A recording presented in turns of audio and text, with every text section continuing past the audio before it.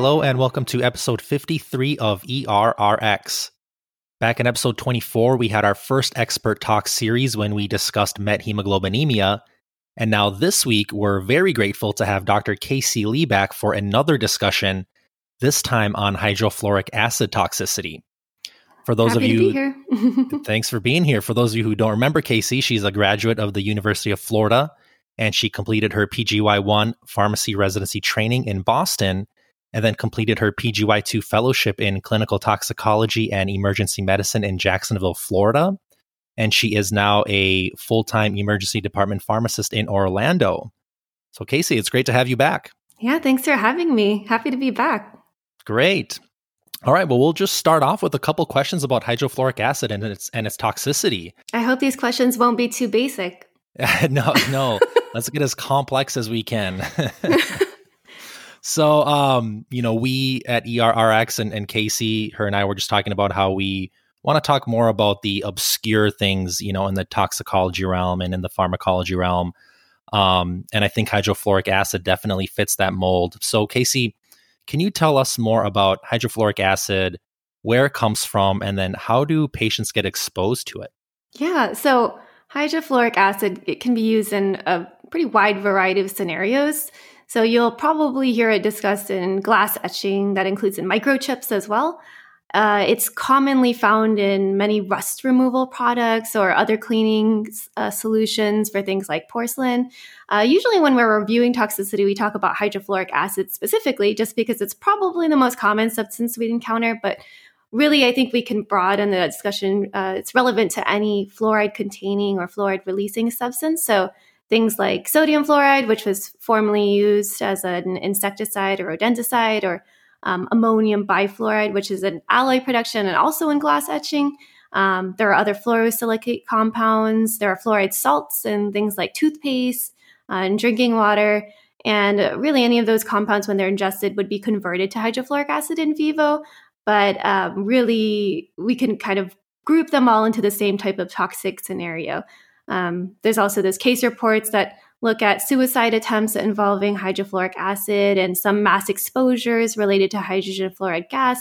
But usually you'd probably see this as an unintentional hobby-related exposure or unintentional occupational exposure. And as you can imagine, since that's the most common scenario, the most common site of injury or exposure would be a dermal exposure, probably to the hands. But also you can certainly see those ophthalmic, oral, inhalational toxicities as well. Sure. And how does it cause toxicity once patients get exposed to it?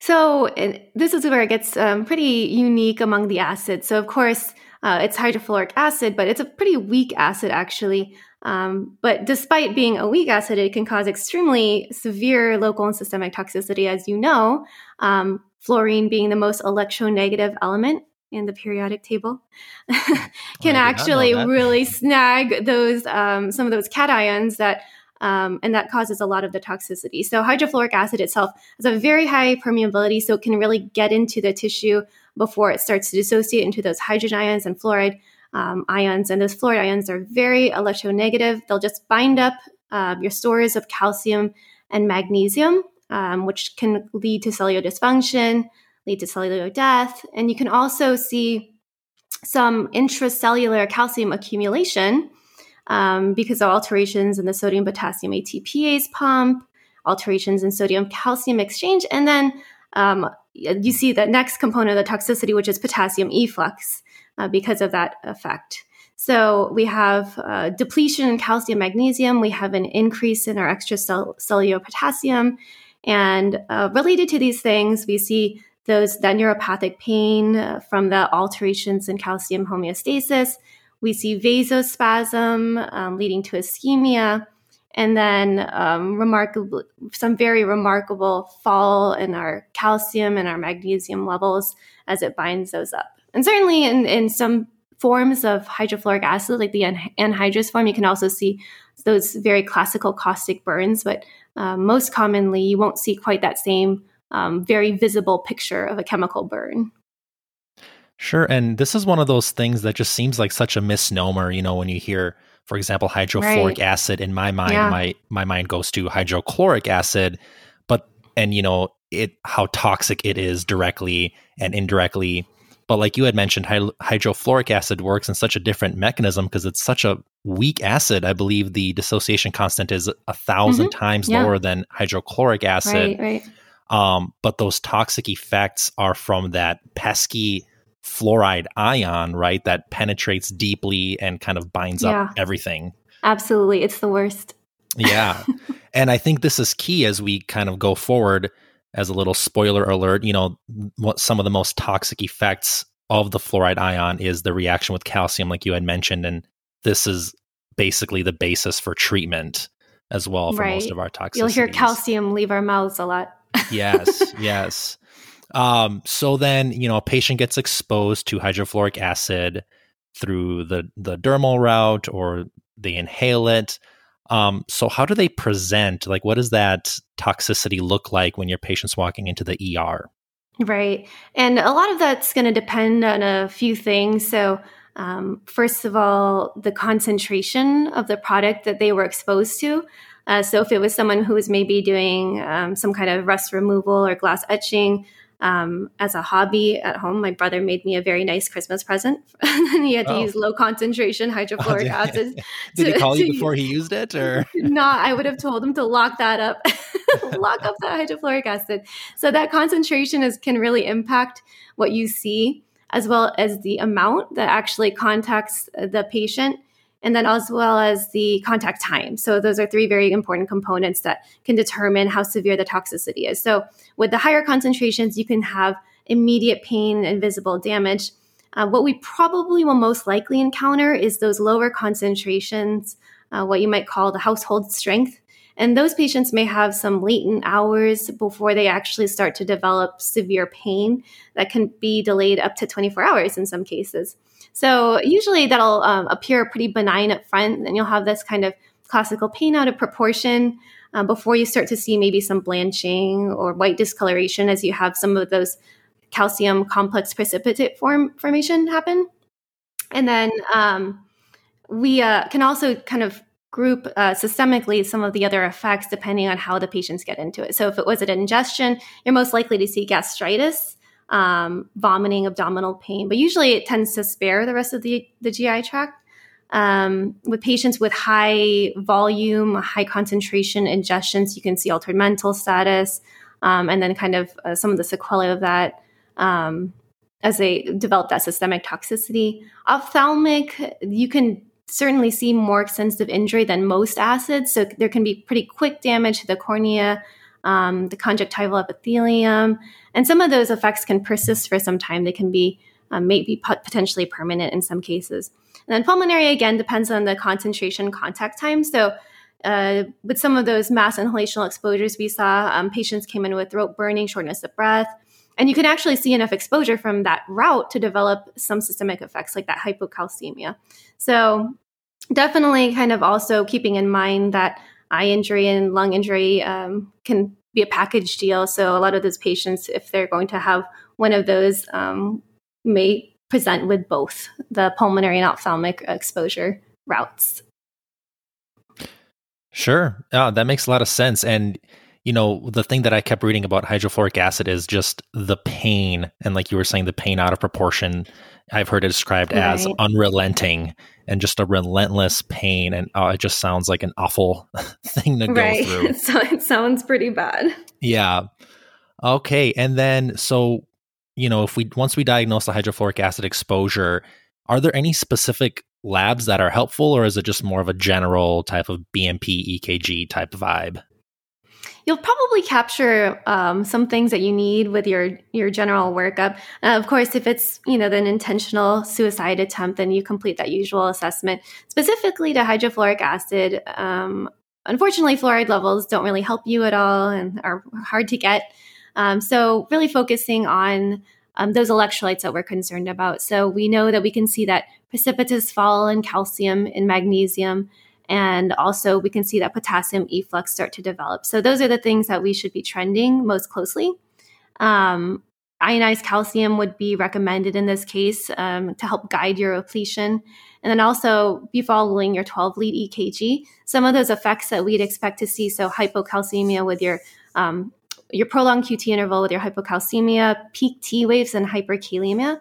In some reported cases, they had a very clear visualization of those peak T waves on EKG before the onset of ventricular dysrhythmia. So that can definitely be a marker of severe toxicity. So calcium, magnesium, potassium, your 12-lead EKG, keeping that patient on a cardiac monitor, those would be the things that I'd be honing in on. And that's a great point. When we talk about the systemic side effects of like the hypocalcemia, hypomagnesemia, and then the hyperkalemia, and just kind of thinking through as clinicians and pharmacists, the fact that these things can lead to cardiac arrhythmias, right? And death. Yeah. Mm-hmm. And then you kind of think about some drug things like, if we have a patient that potentially has hyperkalemia with this exposure, maybe we want to avoid certain meds like succinylcholine for intubation and things like that. So there's a whole host of things that electrolyte disturbances eventually lead to. Right. That's so important. Okay, so I guess finally our favorite part is, how do we treat hydrofluoric acid exposure? Yes. And we can just bring it back to the first step, which is going to be decon. So decontamination is very important in these cases, that depending on the extent of injury and exactly how the patient was exposed, you may need to remove clothing and use very copious amounts of water for irrigation, and also just really make sure that the healthcare personnel who are taking care of these patients are protected as well. As you can imagine, emesis from a patient with a hydrofluoric acid ingestion would be very harmful to the healthcare personnel taking care of them. So we want to make sure they're protected. At that point, again, assessing airway, like you said, this is a scenario where you probably want to avoid succinylcholine in these severe toxicities, just because you are pretty likely to see that potassium efflux and a higher serum potassium level. Mm-hmm. And then we get into some of the fun stuff. And I'll probably need to tag team with you to make sure we don't miss any of the fun ways we can give calcium. So the most common, again, coming back to that most common scenario of the dermal exposure. So some of the studies that look at how to best manage the pain that can come alongside this exposure shows that pretty immediate decontamination, or as quickly as possible as you can, if water is all you can. And then the faster you get calcium involved, the more likely you are to see a reduction in that pain, and to see improved outcomes and subjective improvement. So there's a whole bunch of ways we can do that. Where should we start? Let's start with the eye. Okay, so let's I like we'll go from easy to complicated. So ophthalmic exposures, we irrigate, and that seems pretty straightforward.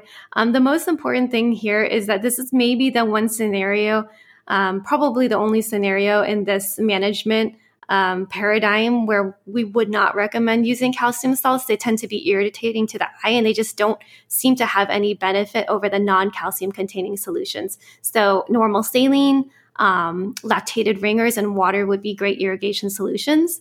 And you can start with a liter and kind of go from there. There's some suggestion that prolonged irrigation may worsen outcome. So a reasonable amount of irrigation without using calcium salts in the eye. All right, noted. How about just systemic IV calcium therapy? What is the dose there? Right. So if you're just talking repletion, which is probably what we're doing in these patients, is trending that those calcium levels. If you have an institutional protocol that uses an ionized calcium guided replacement, then I would default to that. I think the most important thing to know is that these patients may require a lot more calcium and a lot more magnesium than we're used to giving patients. And impressively, that amount of magnesium calcium when we give it to patients with hydrofluoric acid systemic toxicity really doesn't result in any kind of hypercalcemia or hypermagnesiemic picture, probably because of that total body depletion. And most of these patients tend to be younger and have okay kidneys and can excrete that calcium magnesium over time. If you need to, you can also dialyze these patients. In very severe poisoning, you will pull off fluoride ions through hemodialysis. Okay. How about if some of it gets inhaled? Can we nebulize any type of calcium solution, anything like that? Definitely. Inhalational exposures respond very well to nebulized calcium gluconate. Most references that I'm familiar with will recommend a 2.5%, but you look at this as a range. So 2.5% to 5% of nebulized calcium gluconate. And those patients had very marked subjective improvement in their symptoms. Okay, so can we tell the audience how to actually make this at bedside?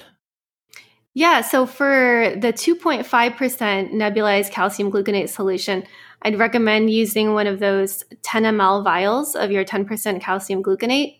And then you would essentially use a 1 to 4 part if you're trying to achieve a 2.5% solution with saline for nebulization. That's probably how I'd recommend it. Do you have a different approach? No, I mean, my approach has come from basically just any literature, blog posts, textbooks. And yeah, it's basically the same thing. I think I found one recipe that specifically said you can add 1.5 mils of a 10% calcium gluconate solution to 4.5 mils of sterile water or normal saline. And that gives you, like you said, a 2.5% solution. Right. Or you can take 1 mil of that same 10% calcium gluconate solution, dilute it with 3 mils of your chosen fluid, typically NS or sterile water. And that again gives you a 2.5% solution, which you can just put in that neb chamber and just let it ride. Right. Yeah. This is a great opportunity to get your pharmacist involved. Do some math. Absolutely. And as we know, emergent math is a lot harder than sitting at home on your kitchen table and doing math. Absolutely. So I like to have all these numbers out on the airwaves so people can kind of jot them down or just kind of, remember them for the next time they might see this. Right. What about a subcutaneous route? Subcutaneous injection is certainly an option. I think that probably is a little bit less popular than some of the direct topical routes, and then some other routes, including intraarterial. It's not a route that I've had to recommend personally. I've managed to achieve success with the others. Mm-hmm. Any experience on your end with intradermal or subcutaneous? I have never given it that way either, but there's some great, once again, references out there that you would just take a 5 to 10% calcium gluconate solution using a 27 to 30 gauge needle, and then just kind of surrounding the area of exposure. But there's certain limits to how much you should give subcutaneously. So one reference said 0.5 mil per digit or 1 mil per centimeter squared, and that you can repeat that every hour or two. But I have not seen this done. Yeah, this is probably a less typical route of administration, I'd say, compared to the other ones that we've got on our list. Yeah, well, let's talk about a very typical route, which is the topical route. Yes, a typical topical route. Yes. So there is a commercially available gel that I don't think most people carry, and you can certainly compound your own similar percentage gel. So what we're aiming to achieve here is 2.5%. So there's a few ways to do that. You could take 35 milliliters of that same 10% calcium gluconate solution and then add that to 5 ounces of something like Surgilube, KY jelly, and then really can also use calcium carbonate tablets even by crushing those. So 7 of those 500 milligram crushed calcium gluconate tablets combined with the same amount of diluent would also help you achieve your 2.5% solution. And then after you do this, you can either directly apply it, or what most people, one of the popular ways to do this is to actually put it into a sterile surgical glove and then place that patient directly on the patient's hand and just let it sit. You can see pretty impressive relief with this method, and definitely that's how we kind of titrate our treatment is by working off the patient's subjective reports of pain improvement. Yeah. And like you said, there's just so many different ways to get your solution that you want. And so I'll post a couple of these different, column recipes onto the website and onto the Instagram page, just so people get an idea of how to make these solutions, either using calcium gluconate solution, or crushing up Tums tablets, which is actually what we would do at my site, is we would crush up 20 tabs of Tums and add that to about 5 ounces of some type of Surgilube or KY jelly, any type of water-soluble lubricant. Mm-hmm. And that will also get you to about 2.5%. Right. Yeah. And then I think it's just really interesting to note that the way that we know that this is working is only just pain relief, right? So if the pain goes away, it's concentrated enough, you're doing it right, it's working. Right. If pain doesn't go away, then you might have to go to some of these odder routes of administration, which I think we'll talk about just one more that's left. But I think, and I don't know if you have any experience with this or what your thoughts are on this, but the fact that local anesthetics should actually be avoided because they mask the pain. And like I just mentioned, pain is a measure of how effective our treatment is. Right. And it's just one of those things that might be missed. Mm-hmm. I think we, jump to topical lidocaine and things like that. When in this case, a good pearl is that we as a pharmacist should say absolutely not. Right. We should not give any local anesthetics in this situation. Yeah. And I think, there's probably floating out there some recommendations to use it, but I tend to agree with you. I think that we would be taking away our ability to titrate our calcium administration. And we know it's all about calcium here. Right. In this case with these exposures, especially the ones that are just limited to your hand, where the patients come in a significant amount of pain, and you can offer a lot of relief to that pain by applying calcium or administering calcium in various routes.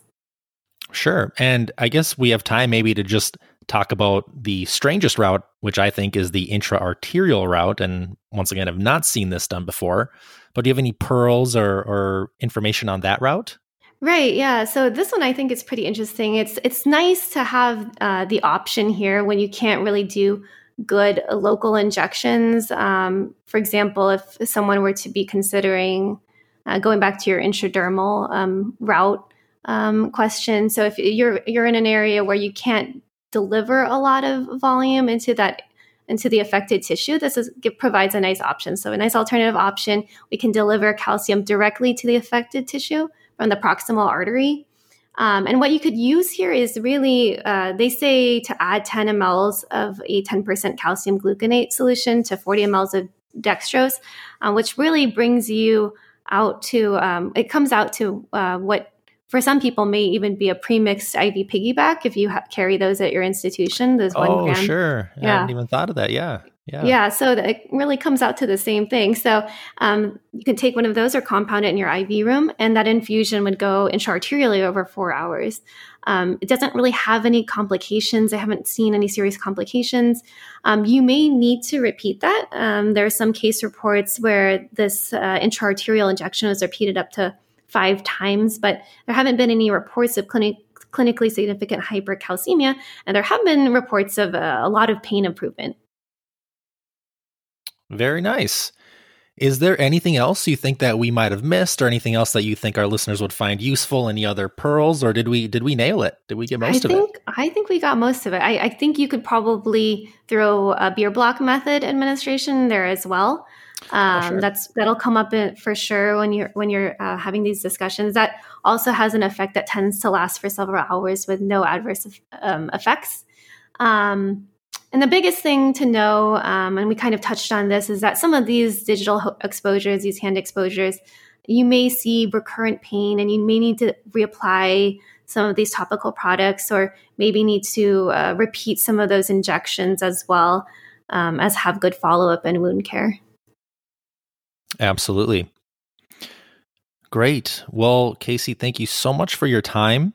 If anybody listening had any points to add or anything that they've seen done that seemed to work well, please don't hesitate to reach out to me on the website or on the Instagram page. Otherwise, we'll see you next week.